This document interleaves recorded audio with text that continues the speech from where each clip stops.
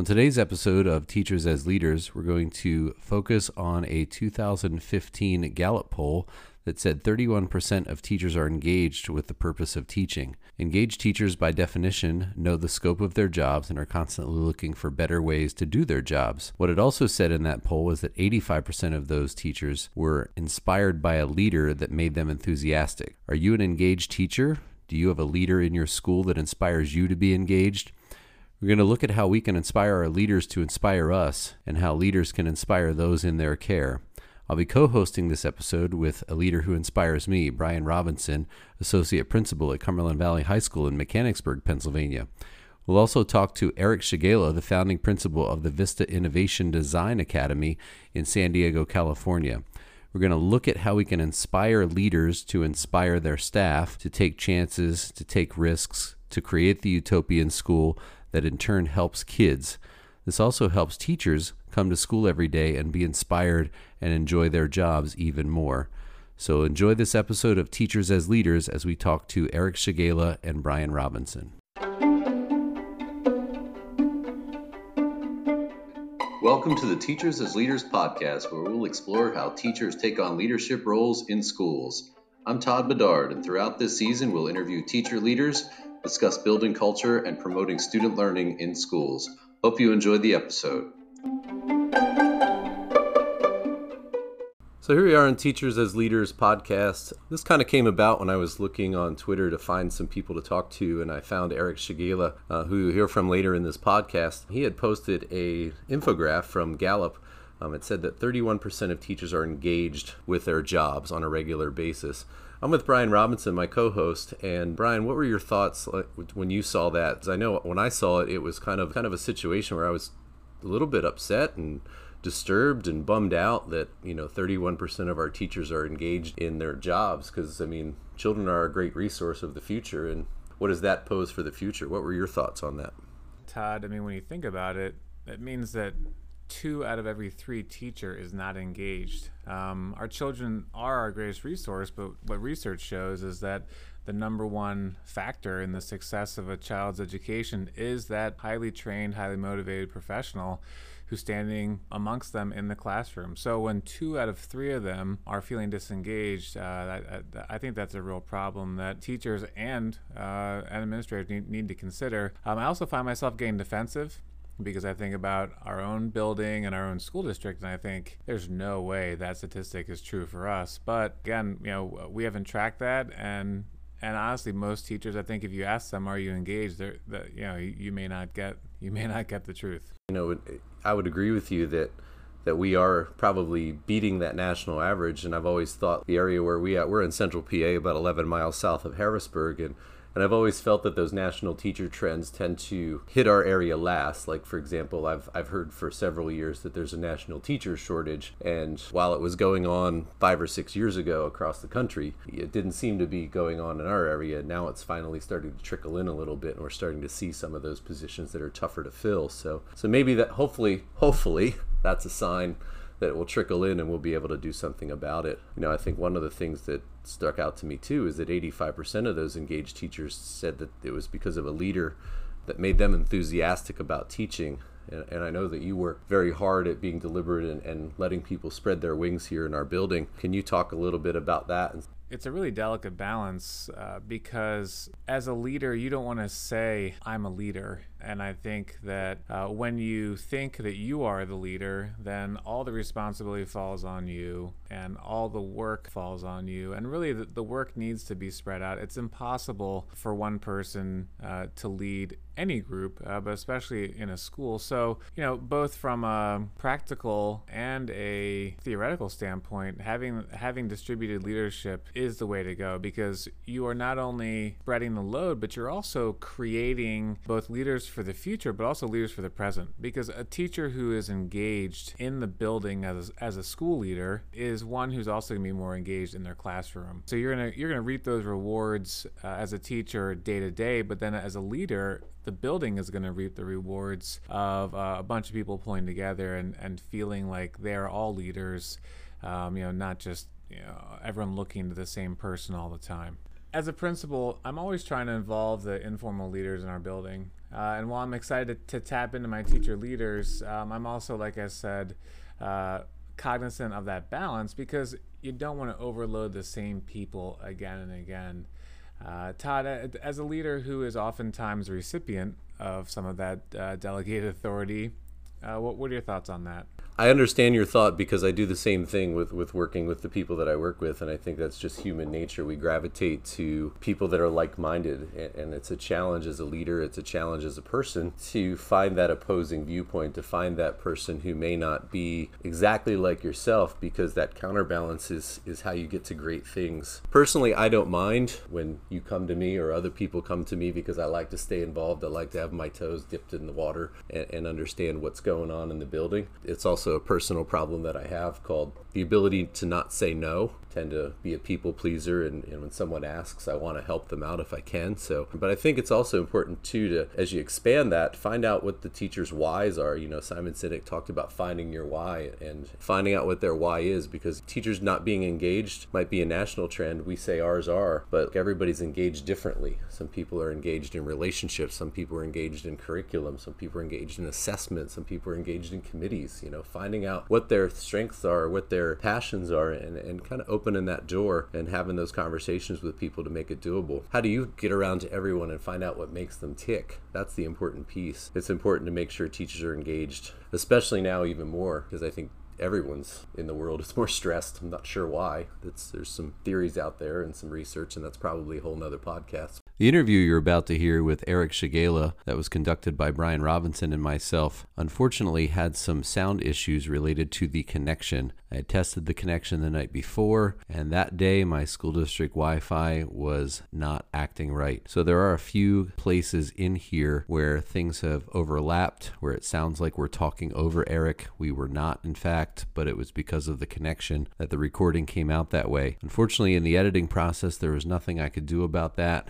and the material was so good that I felt like I needed to put it out anyway. I do want to apologize to all of the listeners for the poor sound quality of it. However, the message is really fantastic, and Eric is an amazing person to talk to, and I'm so thankful that he spent a little bit of time with us. So my apologies for the sound quality of it.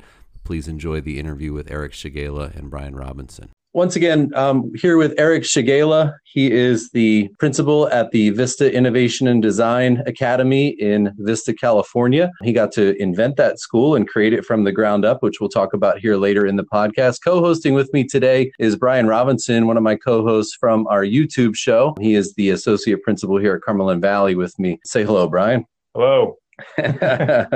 So when I started this podcast, I really wanted to look at the idea of teacher leadership in school and the idea that you don't need a title to be a leader in school and you don't need a position to be a leader in school. And Brian and I have worked really hard at that. He is an inspirational leader to me and has allowed me to kind of spread my wings. And when I was doing some research on people to talk to on this podcast, Eric's name came up. I remember him from the iMOOC with George Couros, and that is a great episode if you want to check that out. He was on with Caleb Rashad, who is the principal at High Tech High. They do an hour with Katie Martin, and it's phenomenal. So if listeners out there, I'd highly recommend you check that one out on YouTube if you get a chance. What really led me to it, Eric, is your post on Twitter recently from Gallup. And the first thing it said, it was kind of an infographic. And the first one honestly surprised me and disappointed me the same way at the same time. It said 31% of teachers are engaged in their work. While it's nice that 31% are engaged in their work, I was kind of floored that 69% were disengaged. And I just wondered what your thoughts were when you first read that, if you were as shocked, surprised, and disturbed by it as I was. Yeah, absolutely, Todd. I think the best word to describe my initial feelings when I read that was heartbroken, especially someone that's quote unquote in charge of a school or oversees teachers or leads them. That many people nationally who are doing the most important work that we could be doing are not engaged at such high rates. So teacher engagement is lower than the average workforce within America for workers, and it's also lower than high school seniors. At least high school seniors, 34% are engaged. So that's 3% difference, but it's devastating when you think about the role and the power and the influence of teachers, and then that number being so low about engagement. when we're talking about disengagement, like, is there any reason why you think teachers are disengaged as opposed, that kind of surprised me, because I guess I struggle with that idea of being disengaged because I'm not. I still love my job. I love coming to work every day. I mean, there's days that you don't enjoy it, but generally speaking, I do. I think a large part of it probably has to do with what we just, A Child Left Behind.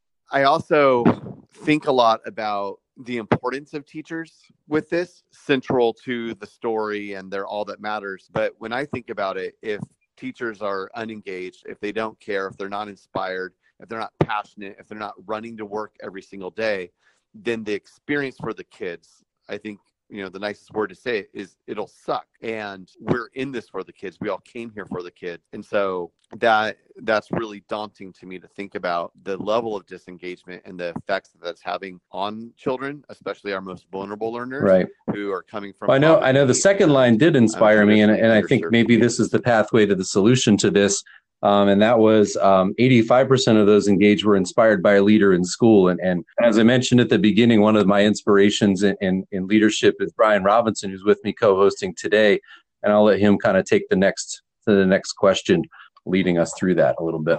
Yeah. So, Eric, when we were doing a little bit of research, something that came up a lot was, teacher autonomy, and teachers having control over what's happening in their classrooms with their learners. How have you been able to give up control to your teachers, or how have you progressed as a leader in the area of ceding control to your staff? So I think one of the things I think about is Daniel Pink and Drive, where he talks about motivation is really fueled through autonomy and mastery and purpose. And so one of the things that when we redesigned our school, because we did a lot of, we're a true school story of transformation. So I was brought in February 2013 to a neighborhood school that was struggling, and I had the charge of reimagining a new hope for kids in the neighborhood with the teachers. And so a lot of these really cool, crazy schools out there, they started from scratch. And that's not where the majority of our kids in this nation are at. The majority of the kids in our nation are at schools that are already existing. And so how do we go about transforming that experience? And it is all centered around the teachers and their inspiration. So one of the things that we did when we were redesigning the school is I looked at teachers, and we reimagined a bell schedule and developed a certain type of classes. We're a design school, so these design-based classes where, frankly, we looked at the teachers and said, what have you always wanted to do with kids, but you've never been allowed to? And the guardrails that we're going to use to help structure this is we want those classes to foster student creativity. We want to provide some sort of skill so that kids can actually do something in the world, so they can actually go and innovate. And then, because we're a design school, the third guardrail was that you would talk about design thinking. Go figure it out. What do you want to do? What are you into? And so we have a teacher that was really into sort of like science fiction and different things. And so she created a class called Cryptozoology, which is the study of mythological creatures. And it's all based off of next generation science standards and mathematical practices. But it's super fun and engaging, and the kids don't know, because they're immersed in so much enjoyment, they don't understand or think about that they're actually doing all that science and math.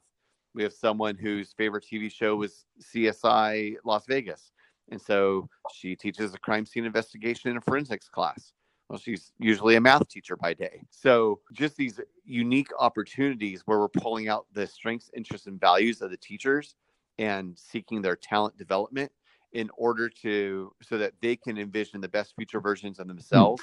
So then they can inspire that with kids as well. Shifting gears a little bit, something else that we came across was you talking about this war on buzzwords. And one of the buzzwords that I believe in, and I think almost every administrator does, is the idea of relationships.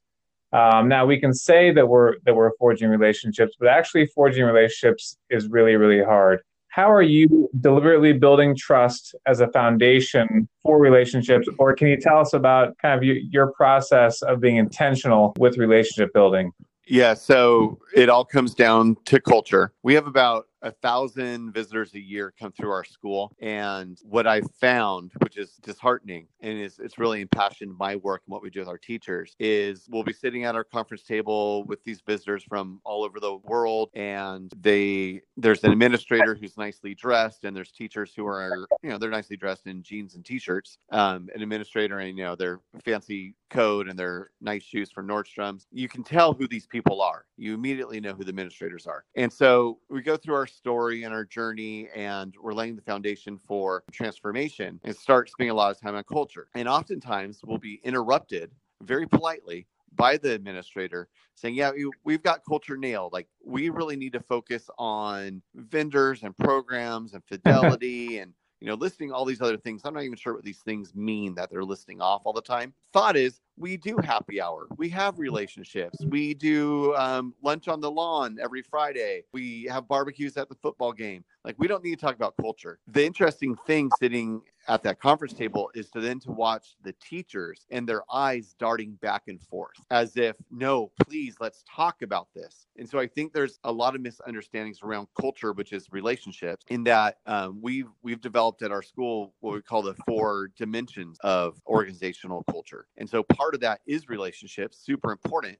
And some of it is just like straight up technical, how we operate amongst each other, so our behaviors and our patterns. But also there's that actual adaptive part of culture where people have the relationships. They really feel the trust to be able to do things. Like on the employee engagement work from Gallup, one of the items that they ask about is, do you believe in the vision of your organization, and does your work matter?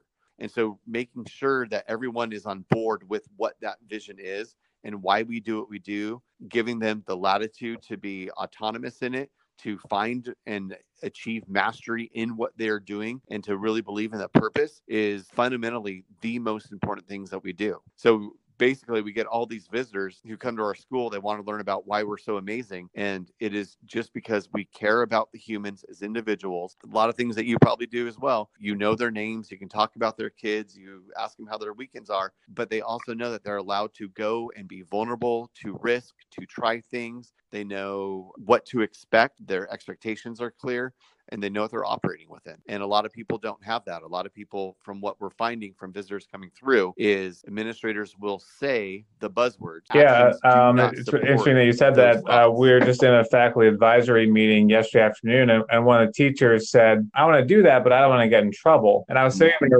with our executive director, and I said, with all due respect, who is going to get you in trouble? Because unless their name are Brian or Mark or Steve, then no one's getting in trouble. And I feel like sometimes we really are battling, years and years and years of kind of this institutional, I hate to say us versus them, but, whether it's the students feeling like it's them against teachers, or teachers against administration, or administration against, whoever it is that we battle with. You have to break down those barriers, and a lot of them are unseen. So I saw that immediately as I was listening to you, as I'm sitting here in my suit and decent shoes, next to Todd, who's dressed much more comfortably than I am. So yeah. So I love that you were talking about, I know in the one talk that I watched in researching to talk to you today, you talked about the work of Brene Brown, and I'm a big fan of hers as well. I kind of halfway through her catalog of books as we speak, and you're speaking about vulnerability, which is really, really, it's tough. It's tough to think about. It's tough to do, and it's tough to live. But B, it's so important, because without vulnerability, you can't have progress and innovation. And one of the things that struck me is you talked about, like, if you, and I forget the term you said, but you basically said if one of your teachers disagrees with how you ran a faculty meeting or how you acted in a faculty meeting, they could call you on a Saturday, and reciprocally, you would have that meeting on Monday and say, I didn't act right in the faculty meeting, and here's what I'm going to do about it. How did you get to that point? Because I'd imagine, yes, it's a decision to get to that point, but it doesn't happen overnight. Like, people aren't just saying, hey, it's like walking in a room and going, hey, trust me. And I could, but, we probably need to build a little bit of a foundation before that becomes a fully dealt thing. So how did you get to that point with your teachers? How long did it take? And what are some stub toes along the way, if you had any? Yeah, great insights and questions. So we based on the timeline for doing what we had to do, those relationships were built very fast and very intentionally. And it's not something where we ever reach the finish line. So every day, the toil of my labor is to tend to the souls of every individual on campus, loving them and caring for them and having them know those things. And it touches on some of that buzzword idea too. Everybody knows that we're supposed to be creative.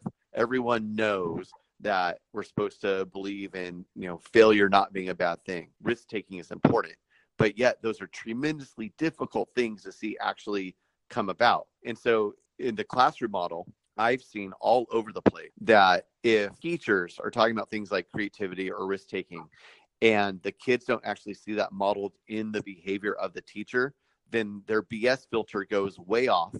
And it is a super disingenuous effort by the teacher to try and get their kids to be creative or be risk takers. And so the same thing extrapolated up to administrators and teachers.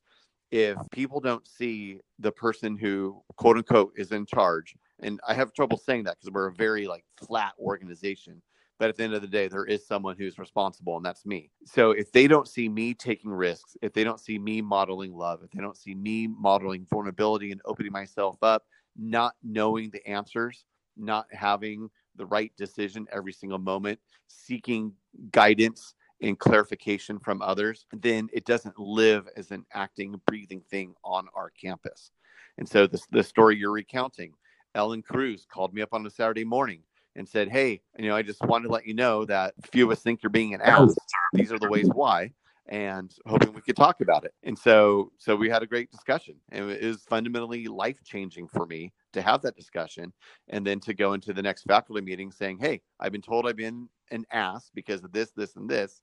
As a family, this is my thoughts towards rectifying it. Can we have some discussion and openness? That's got to be scary in and of itself. So, do you think the faculty got together and went, okay, Ellen, you drew the short straw, you call him? Because, I respect Brian immensely, but if I had to call him and say, hey, Brian, you're being an ass, I'd be shaking in my boots, and we're friends. Yeah, that comes, and that's where the relational part of culture is really beneficial.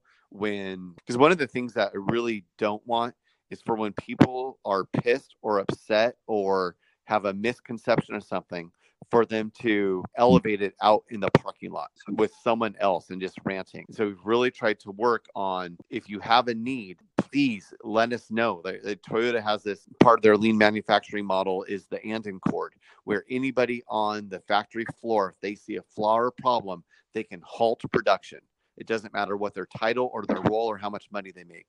They can stop everything because they see something wrong. And so we try and build that same type of camaraderie on campus where everybody is empowered with that same ability to say, this doesn't feel right. Can we talk about this? So keeping on with the idea of conversations, how do you leverage that kind of trust into conversations about teaching and learning? Do you use formal evaluations, or do you guys do something different? So one of the things when we're switching our school is on the first day, we sat down with our union rep, the assistant principal and I, and we said, hey, this is the tool that the district has provided in order to inspire the professional growth and development of all faculty members on campus. Do you think that this is a worthwhile tool, or should we talk about something else? And she looked at us, her eyes were glassy, and she said, Eric, this has been used as nothing but a tool of tyranny to destroy teachers on this campus before I got there. And so I said, fantastic. I kind of knew that was coming. I didn't know it was going to be so strongly worded and felt. And so we made an agreement right there. I told her that I needed her help to make sure everyone believed that this was really going to happen, that everybody for the first 3 years of the school was going to get a perfect evaluation. No one was going to get needs improvement. No one was going on a plan, nothing. And she looked at me, she said, I don't think you can do that. And we laughed and said, oh, we're not sure we can either, but we're going to do it. This is important. A tool of tyranny is not going to get us doing what we need for kids with their learning and their development. So we even got a call from HR around winter, saying, hey, I'm glad all your teachers are doing so wonderfully.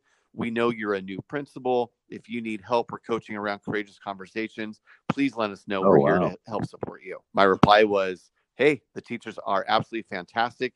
You should come see the amazing things that they're doing. Thanks so much for your help. We're in year 6 and no one's had a bad evaluation yet. And what I know, because I was an administrator and assistant principal for 8 years prior to this gig, what I do know is that if someone did suck in their classroom, and if we were to use this formal system, and all that people would know is the person on the plan would go and tell everybody about it and how they had tried this thing that Eric said you should do and take risks, and I did it and it didn't work, and now I'm on a plan. And like we can just see the whole thing crumbling. Does this mean that we don't have hard conversations or awkward moments or have to pull a team together? No, we do all that because we're a team, because we love each other, because we're all in this for the same exact reason. We can have those discussions. Does everyone move along at the same rate of improvement? No. It's a gosh darn human organization, but we're going to love each other at the pace where everyone is, and everyone is better every year. I love that. And I loved your statement. I love how you talk about how your organization is flat, and, and the buck kind of does stop with you because you're the head guy. But, in all the research that I've done, you're really, really, the point I took away from working at your school is, if I was a teacher at your school, I would probably have the same say that you would in most situations. And in my own utopian school, teachers would have weekly discussions on school issues with administration. We wouldn't have faculty advisory committees. We just talk about getting better as teachers, with administrators present. Like, what about homework? What about grading? What about behavior? Are you doing things like that at your school? And what are your teachers doing to kind of run the school and be in charge and create that culture at your school?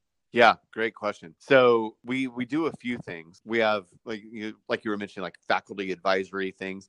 We have 3 different leadership, quote unquote, leadership groups that talk and really mull through things, help me guide the decision-making process, where we should go, what we shouldn't do. And what's been helpful is that teachers are co-chairs of those bodies. And so they've almost, aside from people getting mad at each other and the union needing to like help fix those problems amongst professionals, really these co-chairs have really put our union reps out of business because we're not violating things. Everyone feels heard.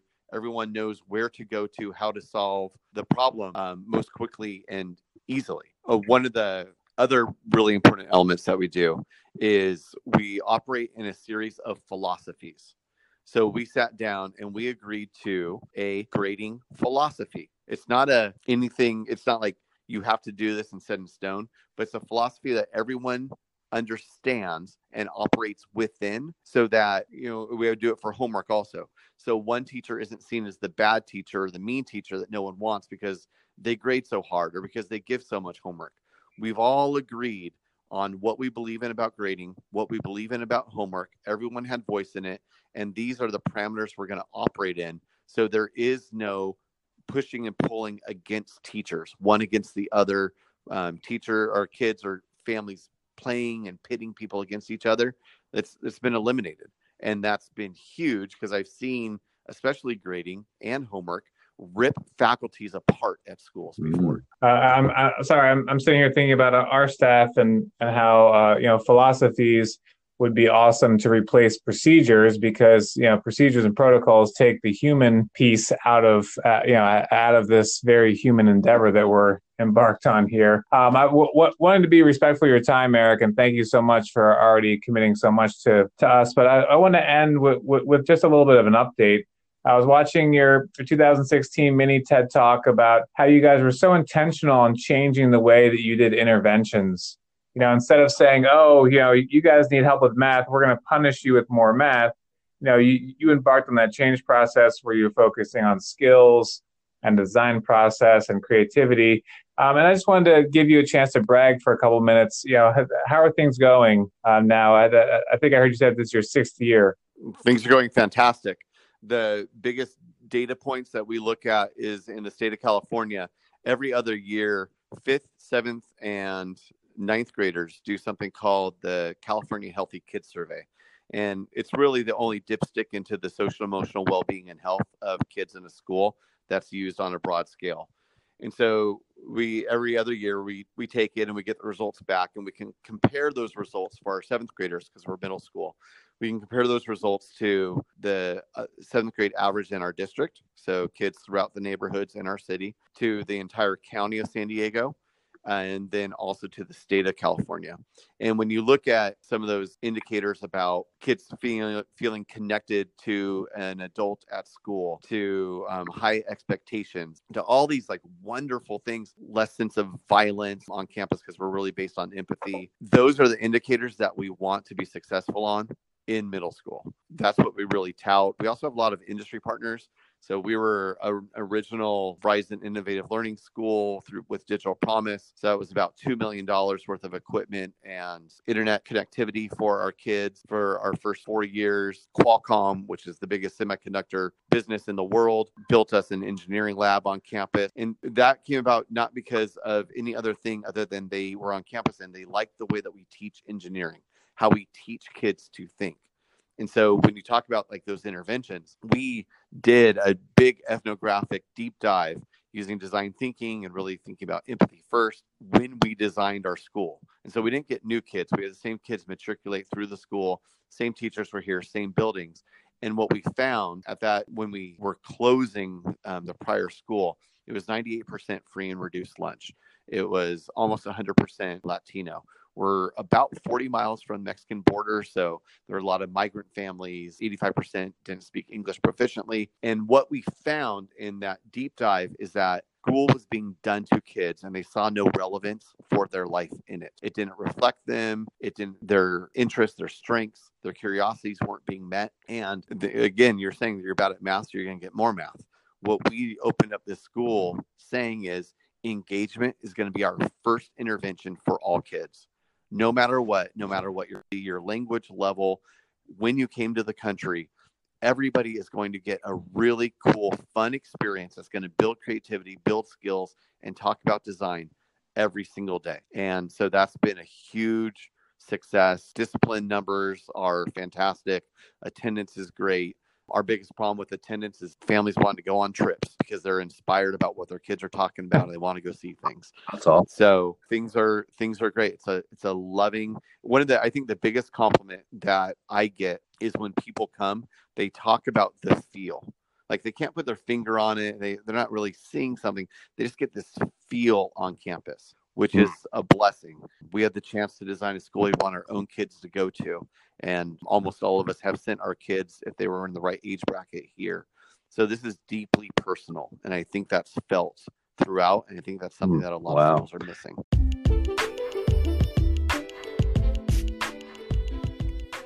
I hope you enjoyed this episode of Teachers as Leaders. If you have any feedback about this episode or other episodes, please drop me a line. You can email me at tbedard2@gmail.com. The email address is in the show notes, or you can tweet me at tb2boys, also in the show notes, and let me know what your thoughts are about this episode or any past episodes. If you have ideas for guests about future episodes, also email me or send me a tweet. Thanks for listening, and we'll see you next time on Teachers as Leaders.